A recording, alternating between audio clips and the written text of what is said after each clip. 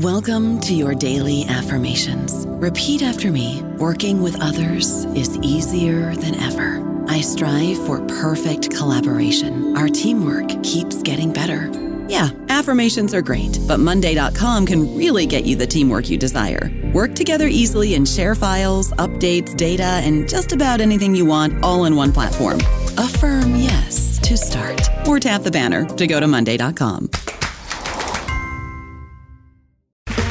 Okay, round two. Name something that's not boring. A laundry? Ooh, a book club. Computer solitaire, huh? Ah, sorry, we were looking for Chumba Casino. That's right, ChumbaCasino.com has over 100 casino-style games. Join today and play for free for your chance to redeem some serious prizes.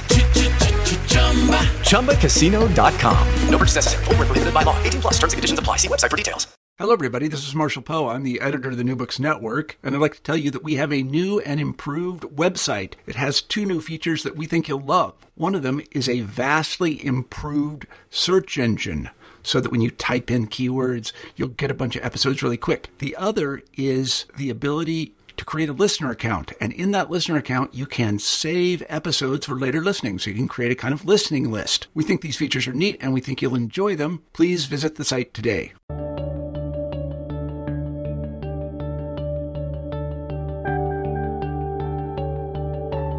Good day.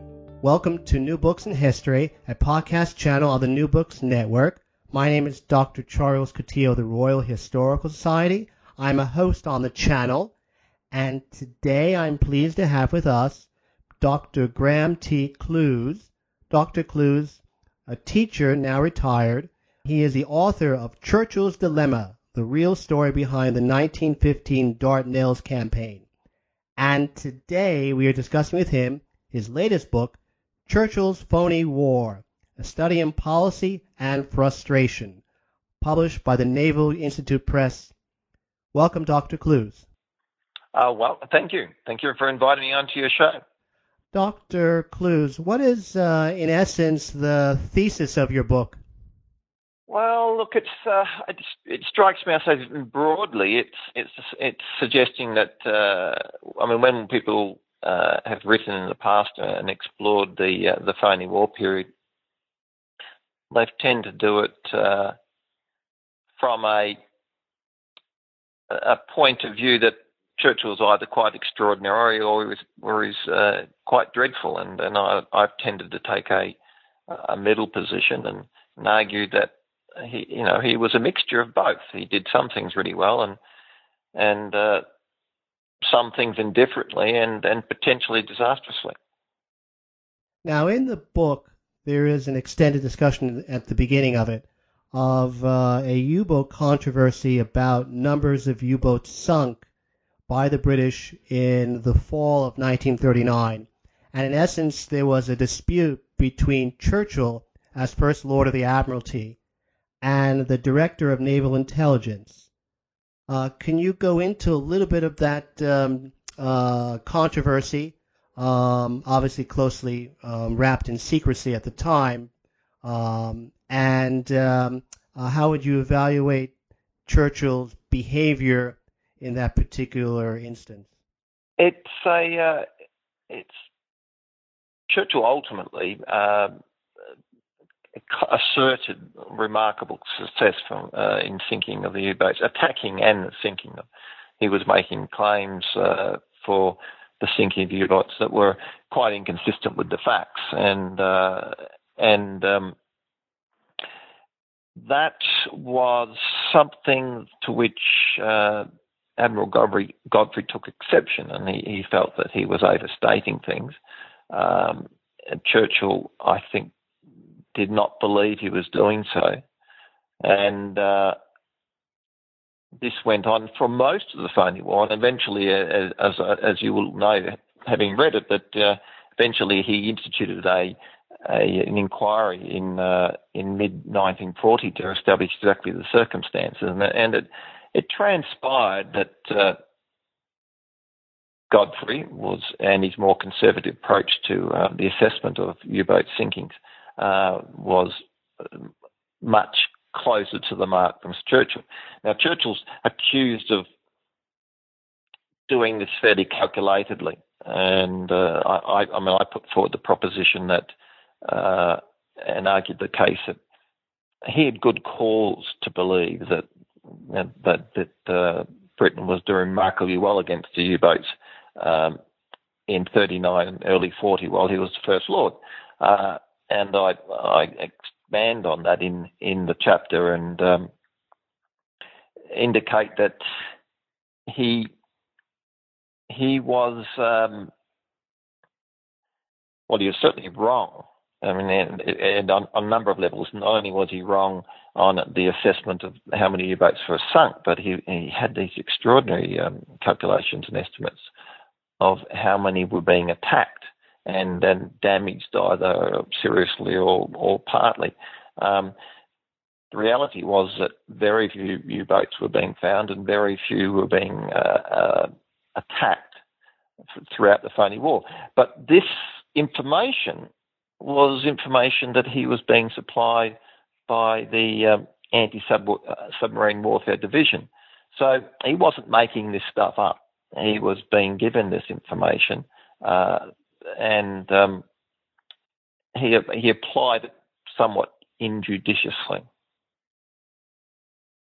Now, to go back a little bit, it is well known that upon Churchill's return to the Admiralty, there was a famous cable or signal which went out, quote, "Winston is back," which, at least to the uninitiated, gives the appearance of the ancient mariner returning to home. Is that in fact a good description of the Admiralty staff's initial relations or response to Churchill's return to the Admiralty, or was it a little bit more ambiguous? Well, my first comment is that, as much as I've read on this, is that a claim about the Winston is back is somewhat dubious. I'm not actually sure that it actually occurred. But putting that to one side, what did the Admiralty think of him? I think it's very difficult to actually tell. I think they respected his the things he could do for the Navy. He was fairly aggressive in outlook and so on, but he had his own views on things, and he quickly found himself at odds with Pound, for example, on Pound and Phillips, Admiral Pound and Admiral Phillips on naval construction. And, of course, he had this notion of an attempt to break into the Baltic. This was called Operation Catherine. So it was, but when you read comments from Pound and others, they do acknowledge his strengths, but I think they're fully aware of his weaknesses as well.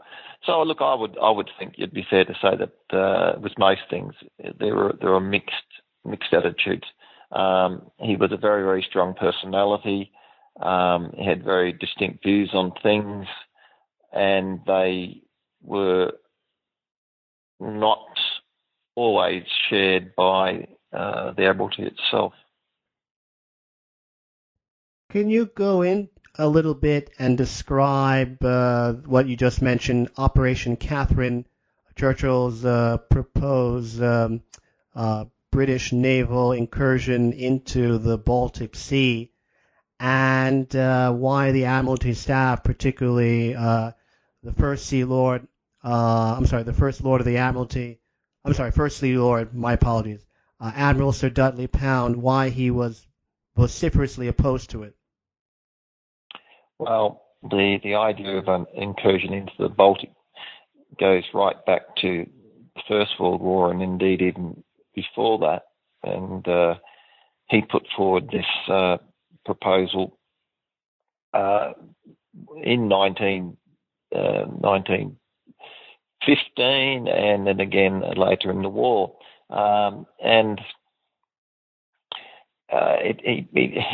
He was disappointed. I think there's no doubt he was disappointed that it had not taken place, and I think he wrote as much in his history of the First World War, and he addressed this plan again in early 1939, before the outbreak of the war. He thought this was another way of applying pressure to the Germans.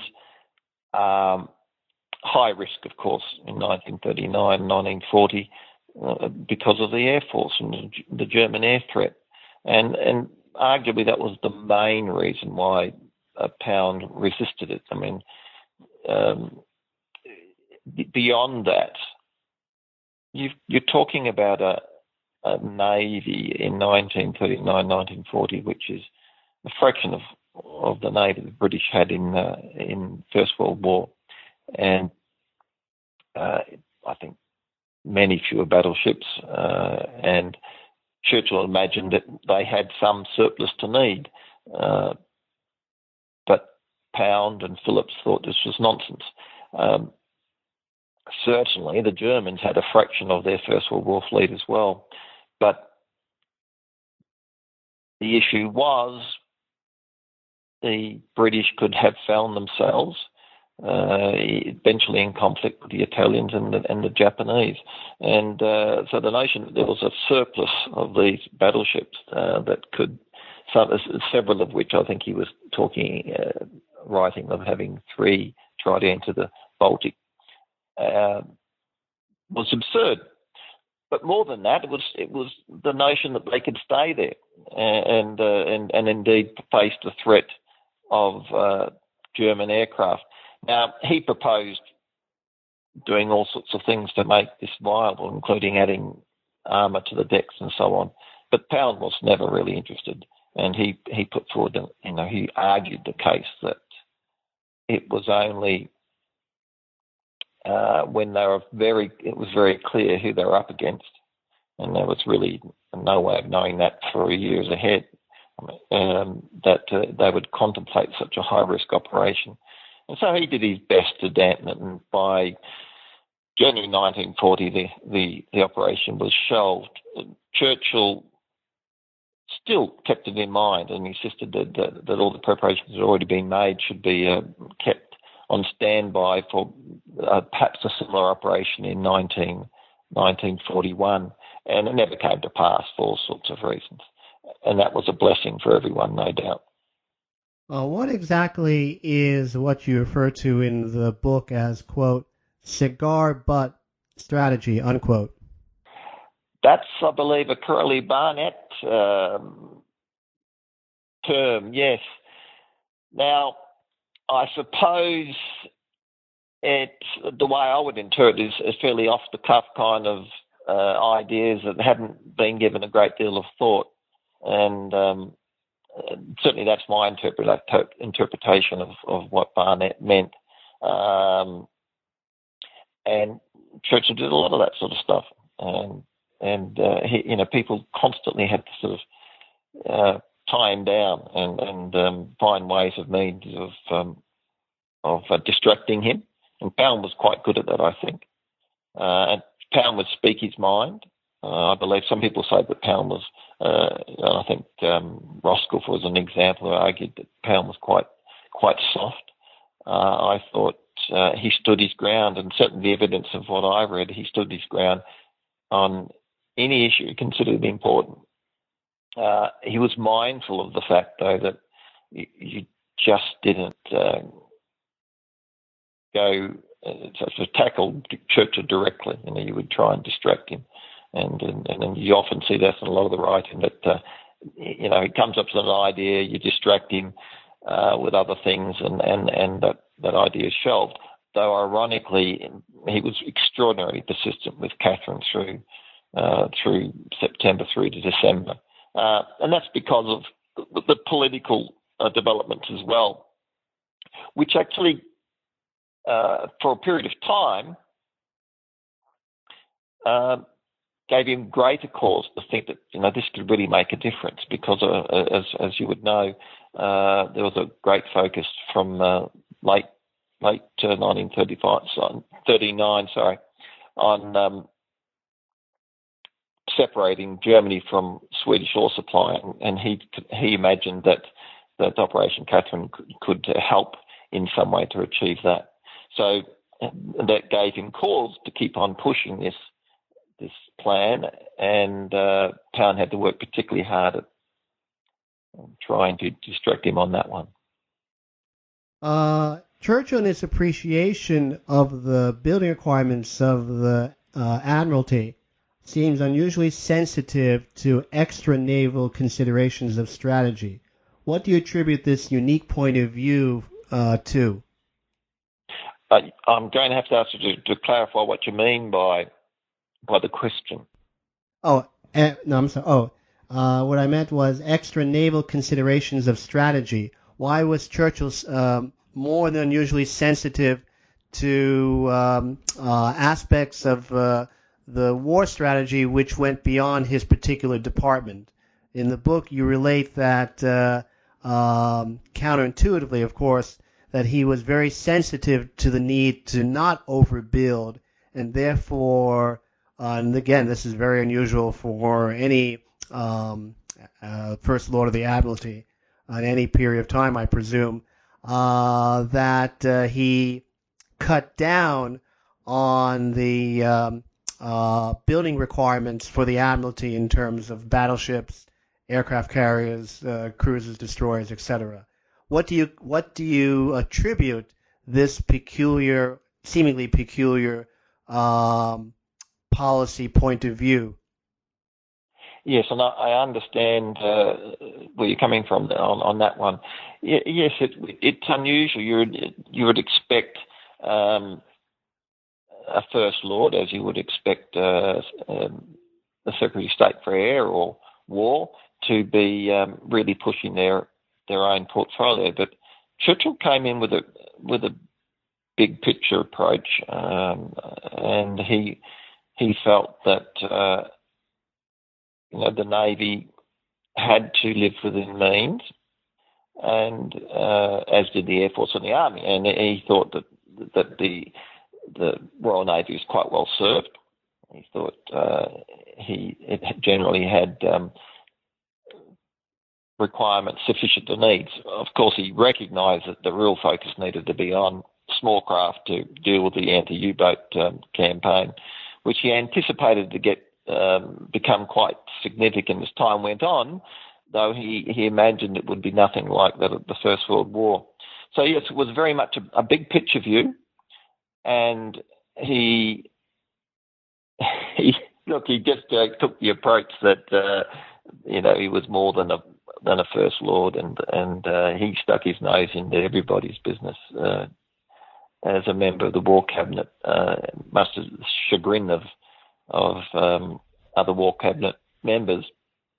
And it was an unusual thing, but I think it goes back to his experience of the First World War, where he was not only First Lord, but later in the war he was involved in dealing with munitions and so on, and I think he felt during the First World War that the Navy had demanded more than its due, and then had done so little with it.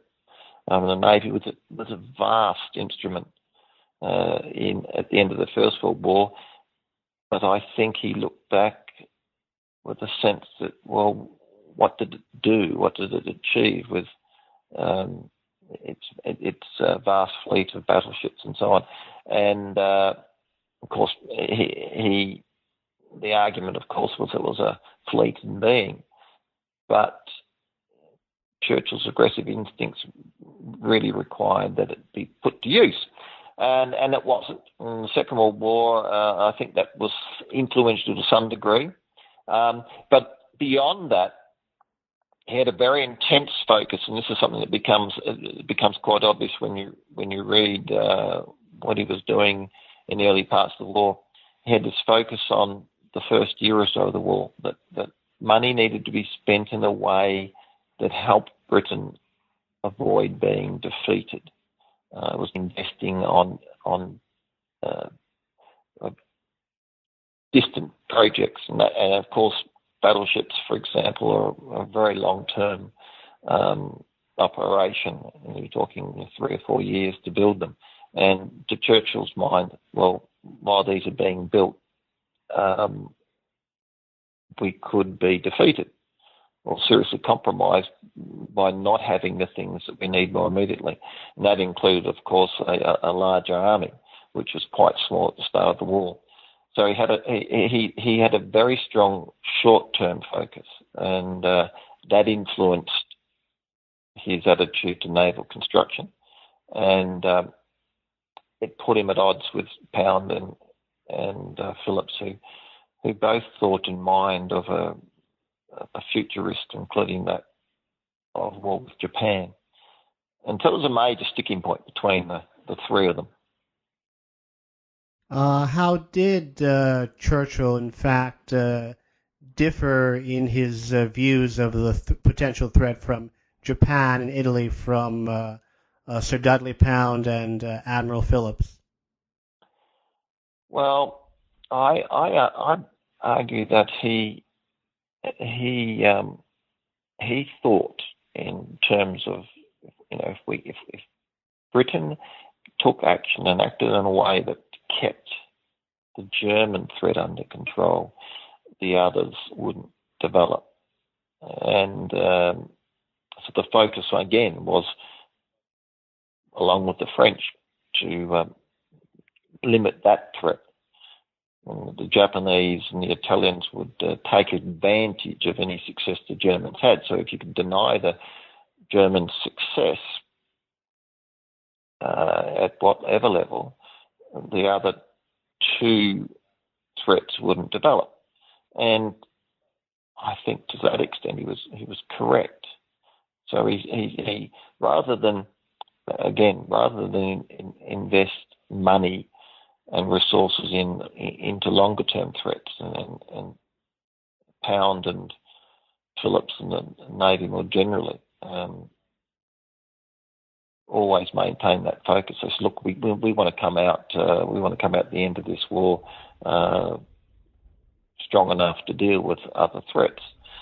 And Churchill said, well, no, we've got to deal with this one first. If we don't deal with this one, none of that will really matter.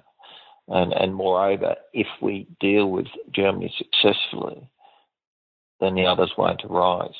And that was quite a different approach. How would you describe Churchill's initial behavior in the War Cabinet in the fall of 1939? Could he have been accused of intriguing?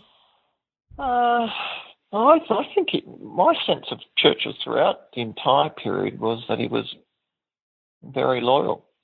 He was a very professional member of the War Cabinet.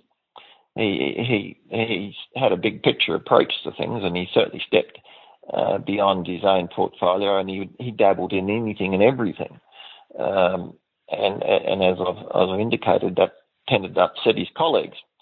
But I can't think of an occasion or an example where you would suggest he was intriguing. Are you just talking in terms of intriguing against Chamberlain, for example? No, my sense, I think, Jen, and unless there's something that you've read in my book that gives you cause to believe otherwise, no, I think he was a very loyal member of the War Cabinet, and he committed to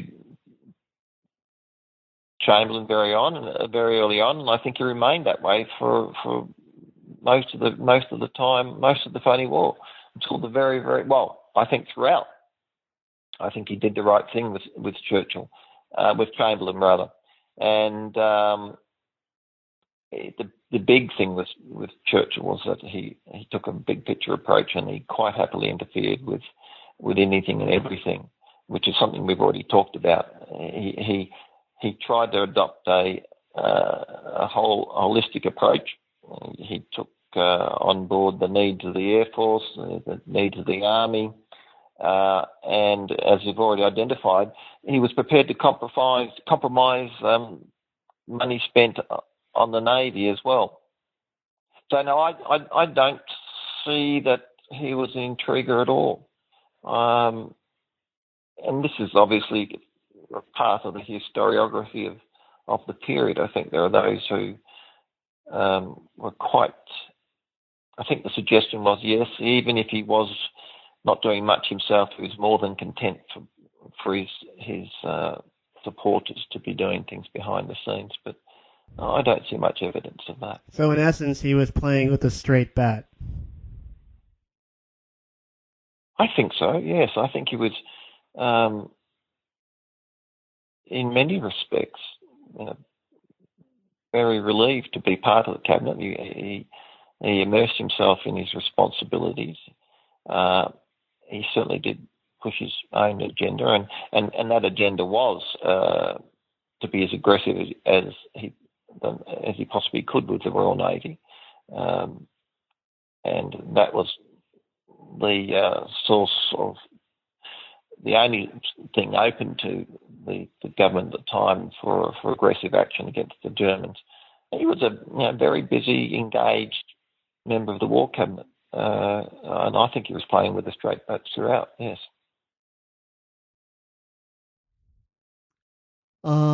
Did Churchill's view of strategy and the UK's strategic options differ markedly from those of the Prime Minister and the Foreign Secretary, Lord Halifax?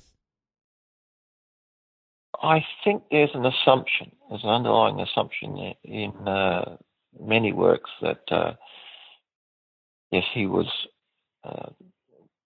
quite determined. He wanted to take the fight to the Germans and be much more aggressive than either Chamberlain, Halifax, and the cabinet more generally were prepared to be. I'm not persuaded by that. I mean, there's no doubt that he wanted to use the Royal Navy more aggressively, or parts of it, and that's what Operation Catherine was about. And he, as you know, he also proposed a modest plan to mine the Norwegian leads to force ships carrying oil to Germany out into international waters where they could be intercepted. But that's comparatively small operation, which didn't actually take place until April the following year.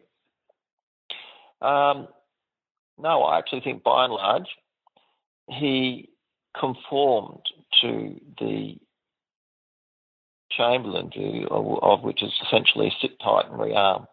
Let's not engage too much in things, take advantage of whatever hiatus they get to rearm and rebuild, or not rebuild, but to build, because they were a long way behind the Germans in certain aspects. And I think that's at odds with the perspective taken by a lot of historians. Now, there's some controversy exists around his attitude to the use of air power. The argument being that he would like to be more aggressive in the air, and I saw absolutely no evidence of that. He recognised that there are advantages in letting things proceed as they were. So no, he was certainly frustrated by lack of aggressive opportunities, and he pushed several proposals on the War Cabinet which they were reluctant to adopt. But by and large, he conformed to the sit tight and rearm approach of Chamberlain, and on many occasions supported it quite publicly, and accepted that every day the Germans were declined to be aggressive towards Britain was an opportunity for Britain to rearm and prepare. I don't know about you, but I'm very busy and I don't have a lot of time to cook. That's why I subscribe to Factor. Eating better is easy with Factor's delicious, ready-to-eat meals. Every fresh, never frozen meal is chef-crafted, dietitian approved, and ready to go in just 2 minutes. You'll have over 35 different options to choose from every week, including Calorie Smart, Protein Plus, and Keto. These are 2-minute meals. Factor meals are ready to eat and heat, so there's no prepping, cooking, or cleanup needed. They're flexible for your schedule. Get as much or as little as you need by choosing your meals every week. Factor is the perfect solution if you're looking for fast, premium options with no cooking required. Sign up and save. We've done the math, and this is important. Factor is less expensive than takeout, and every meal is dietitian approved to be nutritious and delicious. Head to factormeals.com/NBN50 and use code NBN50 to get 50% off. That's code NBN50 at factormeals.com/NBN50 to get 50% off. What was the proposed Narvik operation, and why was Churchill in favor of it? Well, as I've already indicated, the Narvik proposal was during the pre-war. Most of Germany's ore came via the Galavar ore fields and one or two other ore fields in Sweden.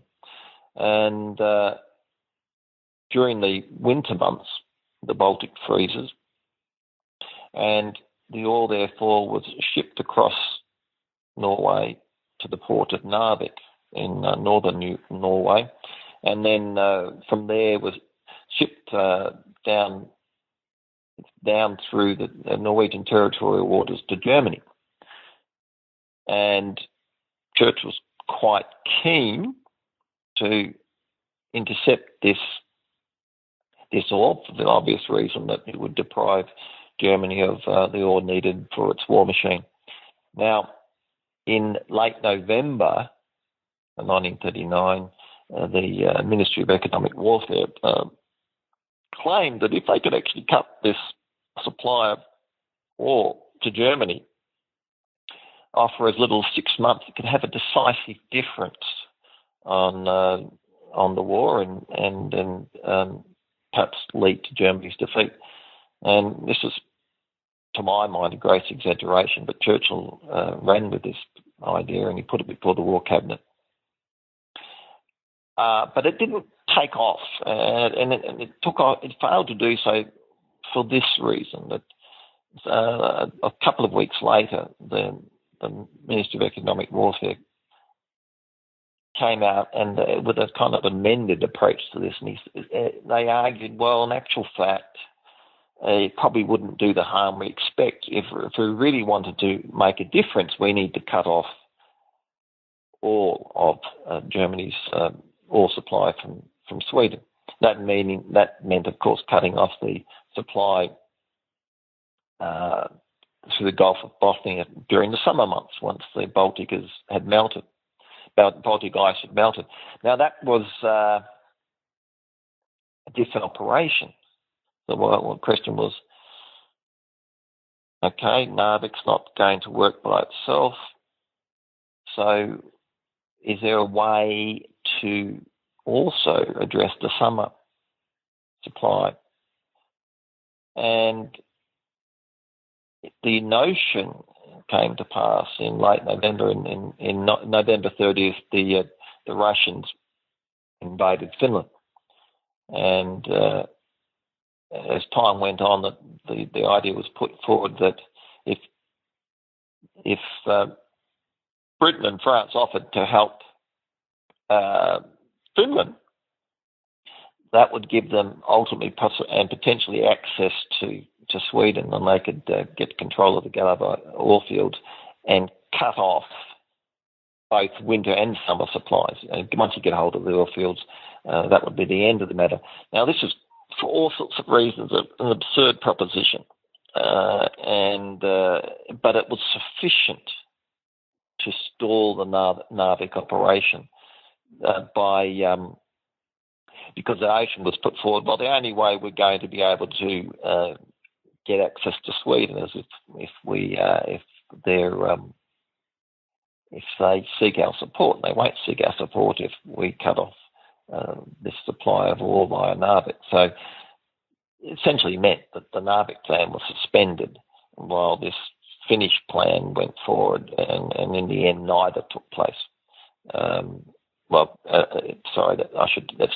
should correct that and say that the the Narvik operation didn't occur until very early in April, and by that time it was very much too late. And of course, several days later, or indeed almost immediately, the Germans, by coincidence, launched Operation Weserbrong and invaded Norway. But that's another story. Why was the German invasion of Norway such a surprise, other than, I suppose, the non-availability at that time of ultra intercepts? Well, it's an interesting question. There were quite a few warnings that they had. In fact, the warnings given were remarkably precise and remarkably accurate. I mean, they were aware. They were made aware through intelligence that forces were going to head towards Narvik and occupy that port, and that's precisely what happened. It was remarkably precise, but it was assessed as being of dubious merit, and by the time they grasped that this was an actual fact occurring, it was too late. As for the movements of the ships themselves, well, no doubt weather played a part in concealing elements of the forces, but the ones that were moving towards Narvik were identified and were pursued, but they were some way ahead of the British forces. And those that by coincidence were about Narvik were, by a series of misfortunes, removed from a position of interception, and that was something I addressed in some detail in my book, exploring why it was that, despite the remarkable coincidence of events, that you've actually got this mining force. You've got 4 mining destroyers, and you've got 4 other destroyers in support, and you've got HMS Renown nearby, and you've got this force of German ships heading towards Narvik, and the opportunity was potentially there for a decisive victory, and so for one misfortune after another, that did not come to pass. And I address that in considerable detail and explain why this wonderful opportunity to have a decisive victory against the German forces failed to take place. Can Churchill's actions or inactions in the Norway campaign be viewed in a more negative light than those of the Prime Minister or the Foreign Secretary, Lord Halifax? Look, they all made mistakes. Errors of judgments were made for all sorts of reasons. But I think generally that Church was perhaps held more responsible than he ought to be, and Chamberlain and Halifax less so. And this is something that another historian, Chris Bell, addressed some years ago, and I've developed on that if you really dig a bit more deeply, you'll find that it's not Churchill that's pushing things, it's Chamberlain and Halifax, as you'd expect, really, encouraging and directing strategy. And then Churchill had to find a way to solve the problems that he faced, and he did that. Well, he always tried to accommodate these things, and he was probably a bit too precipitate in the way he addressed these things. He tried to find solutions that ultimately failed to work. So, should he be held more responsible than Chamberlain and Halifax? No, I don't think so. I mean, they made different errors of judgment for different reasons.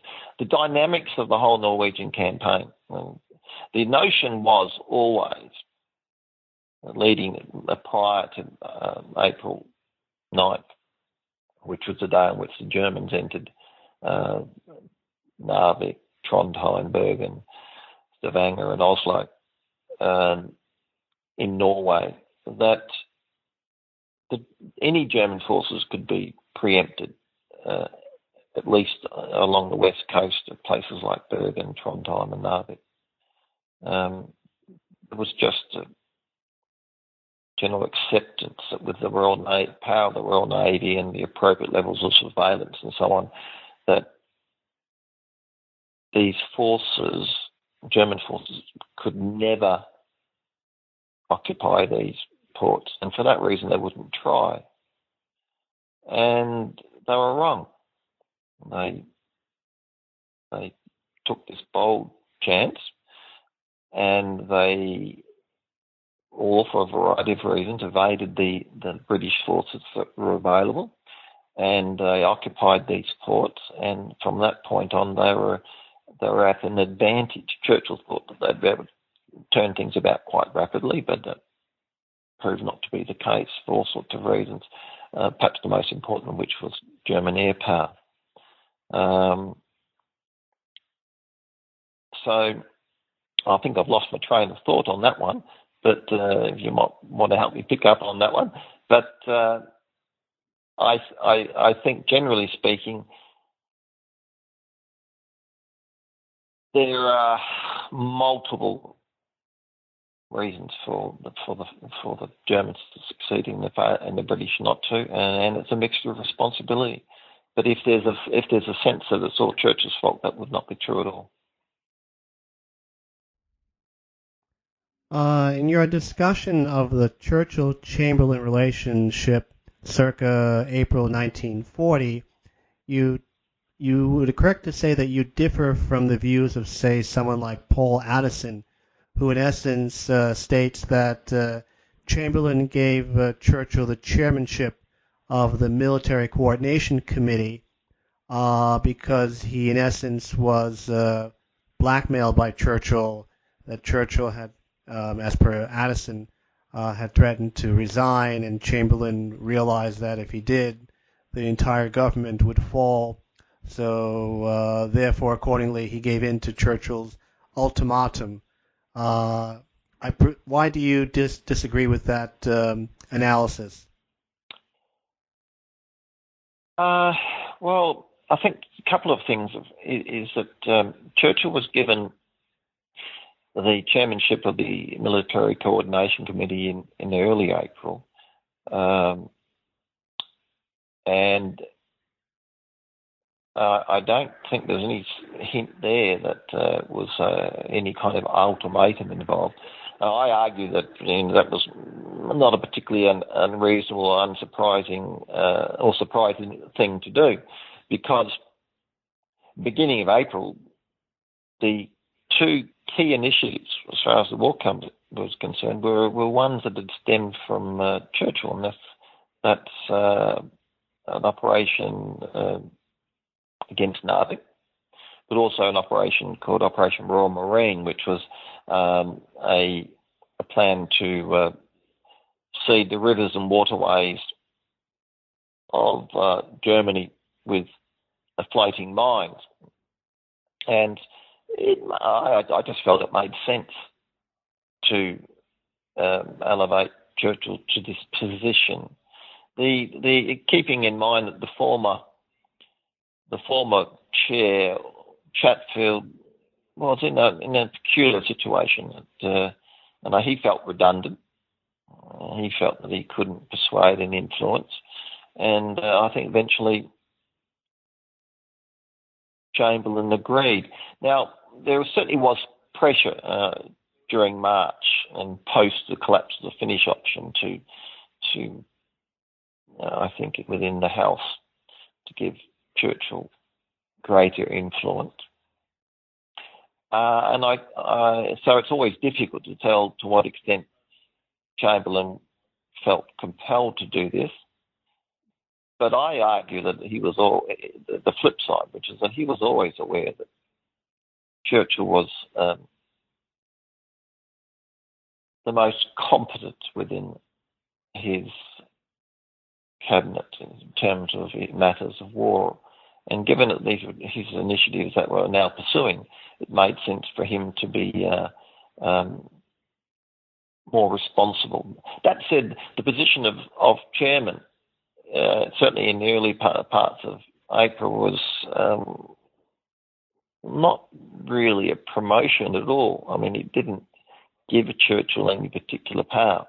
Now, I think what you might be referring to is the pressure that Churchill brought to bear in about the 23rd, 24th of April, when he had drafted a letter to Churchill saying, look, I don't really want to hold this role as chairman any further because it's responsibility without authority.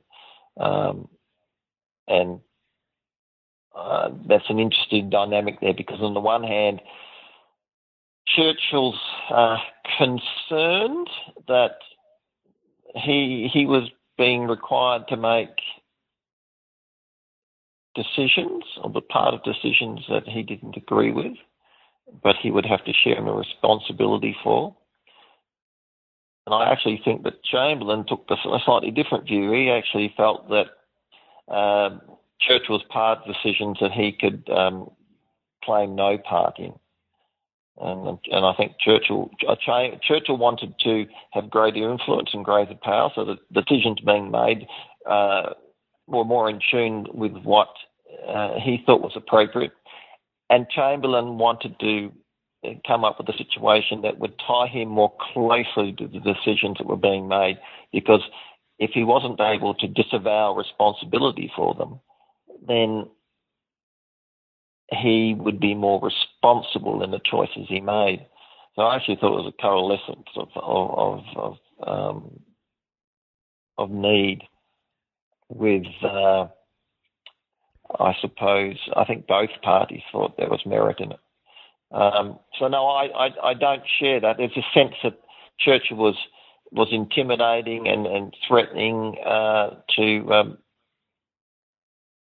and pressured Chamberlain into this reluctantly.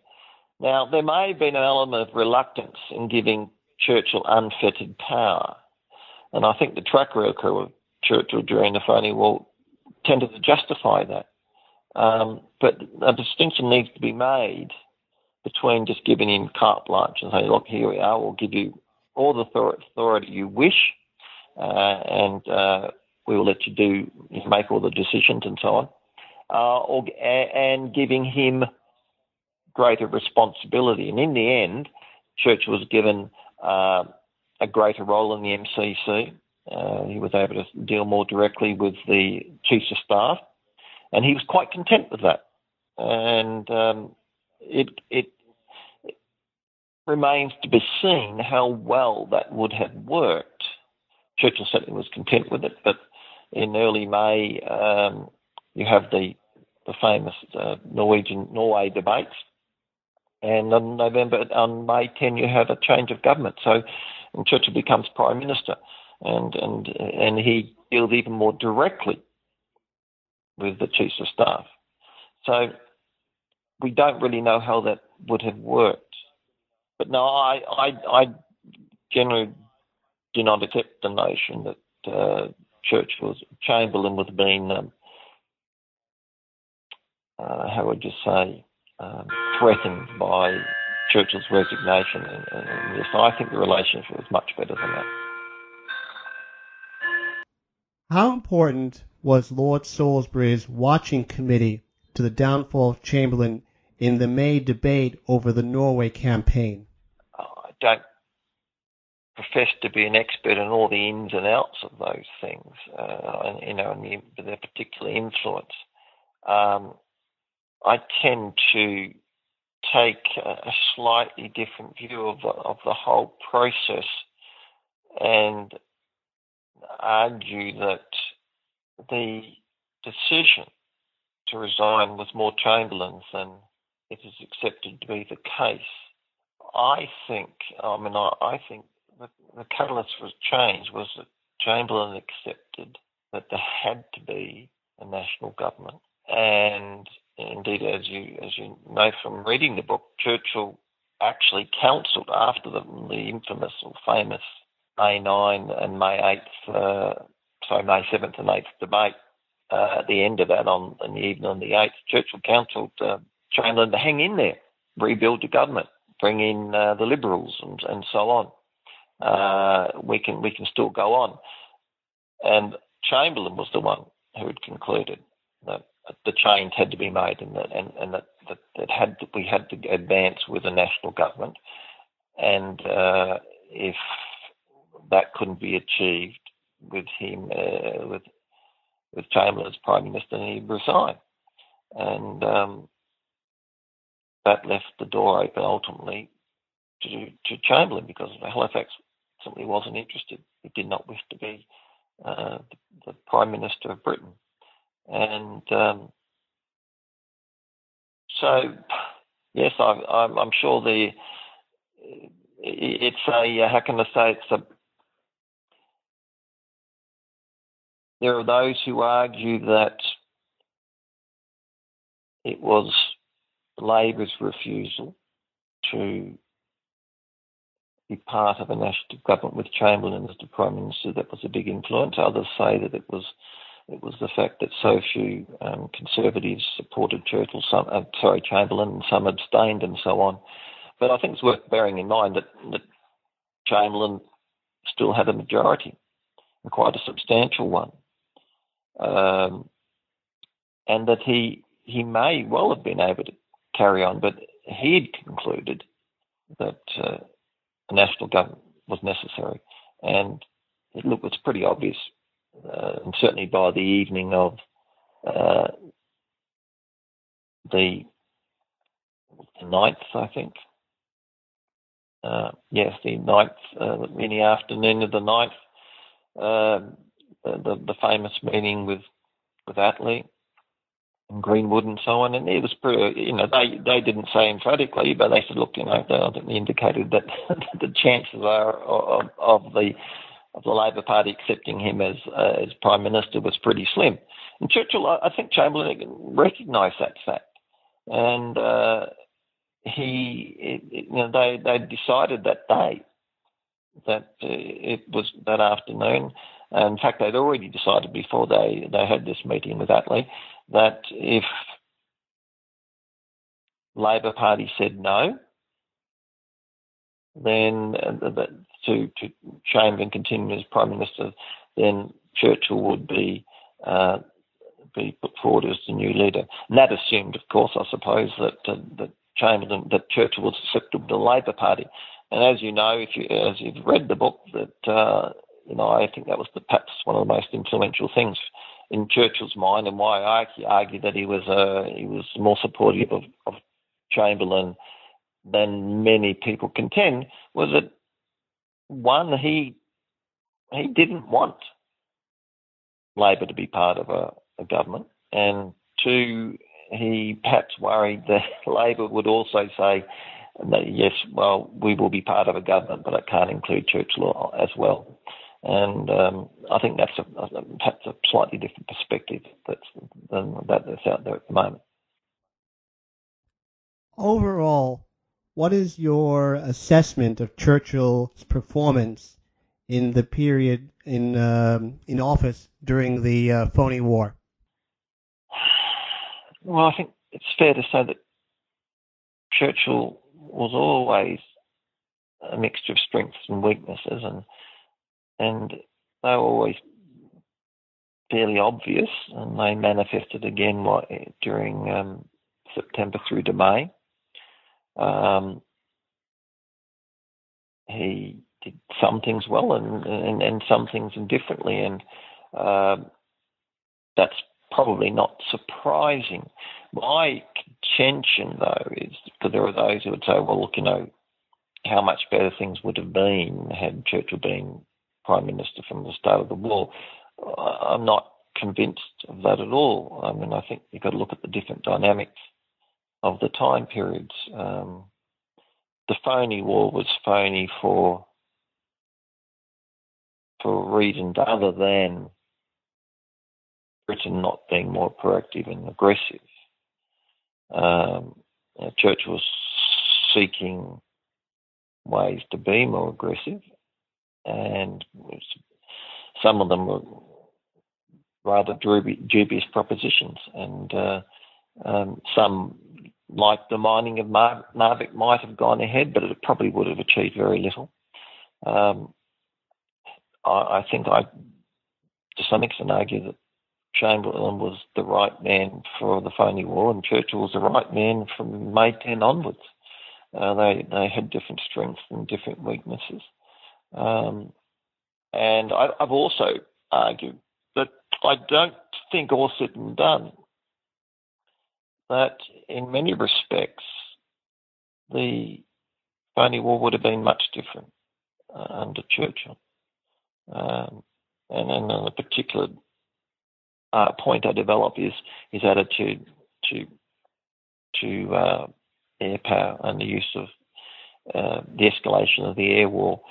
There's this sense that, or this notion that Churchill would have been much more aggressive against Germany in the air had he been Prime Minister. There's no evidence of that at all. In fact, I argue very strongly that he was, along with Chamberlain, perhaps the most conservative about escalating the air war in the entire War Cabinet. So, look, he was a man who I think his colleagues had cause to be worried about and cautious with. He did some really, and suggested some really silly things, and the notion, as I said, that if he'd been Prime Minister, that things would have been that much better is just extremely doubtful. And yes, I don't think it's beyond dispute that he made a very successful wartime Prime Minister, but whether he would have been the right man to have been running the country between September and May, September 1939 and May 1940 is another issue altogether.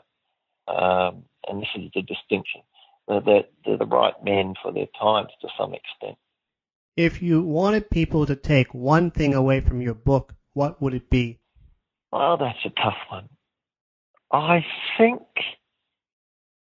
what I've tried to do is provide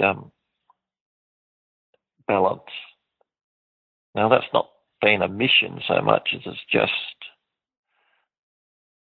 the way in which the evidence that I discovered pointed me. I don't think there's any point in being anti-Chamberlain and pro-Churchill. I think you just weigh their performances on their merits, and I think the Churchill that I detail in my book is a mixture of strengths and weaknesses, and he was not a godsend. He was not a blessing. Absolutely, he had wonderful strengths, and there's no doubt his speeches were very important and his presence was very important. But within the War Cabinet itself, he wasn't a resounding success. He was a mixture of, as I said, strengths and weaknesses. And so it's I think it's important that we take this on board. I'm ultimately wonder if I think people crave heroes, and that's all well and good, but I think it's always good to acknowledge that even our heroes have feet of clay, and we need to be able to acknowledge that. I think the balance is highly desirable in the writing of anyone, and perhaps most of all Churchill. You can certainly put him on a pedestal, but I think it's always desirable to say, well, yeah, he didn't get everything right all the time. But the flip side is it's equally the case that, he wasn't a complete disaster too. Not that too many people say that these days, or indeed ever have. Well, with that observation, Dr. Clues, I would like to thank you very much for being so kind as to speak with us today. This is Charles Coutinho. Thanks for listening to New Books in History, a podcast channel on the New Books Network. Thank you, Dr. Clues. Thank you very much.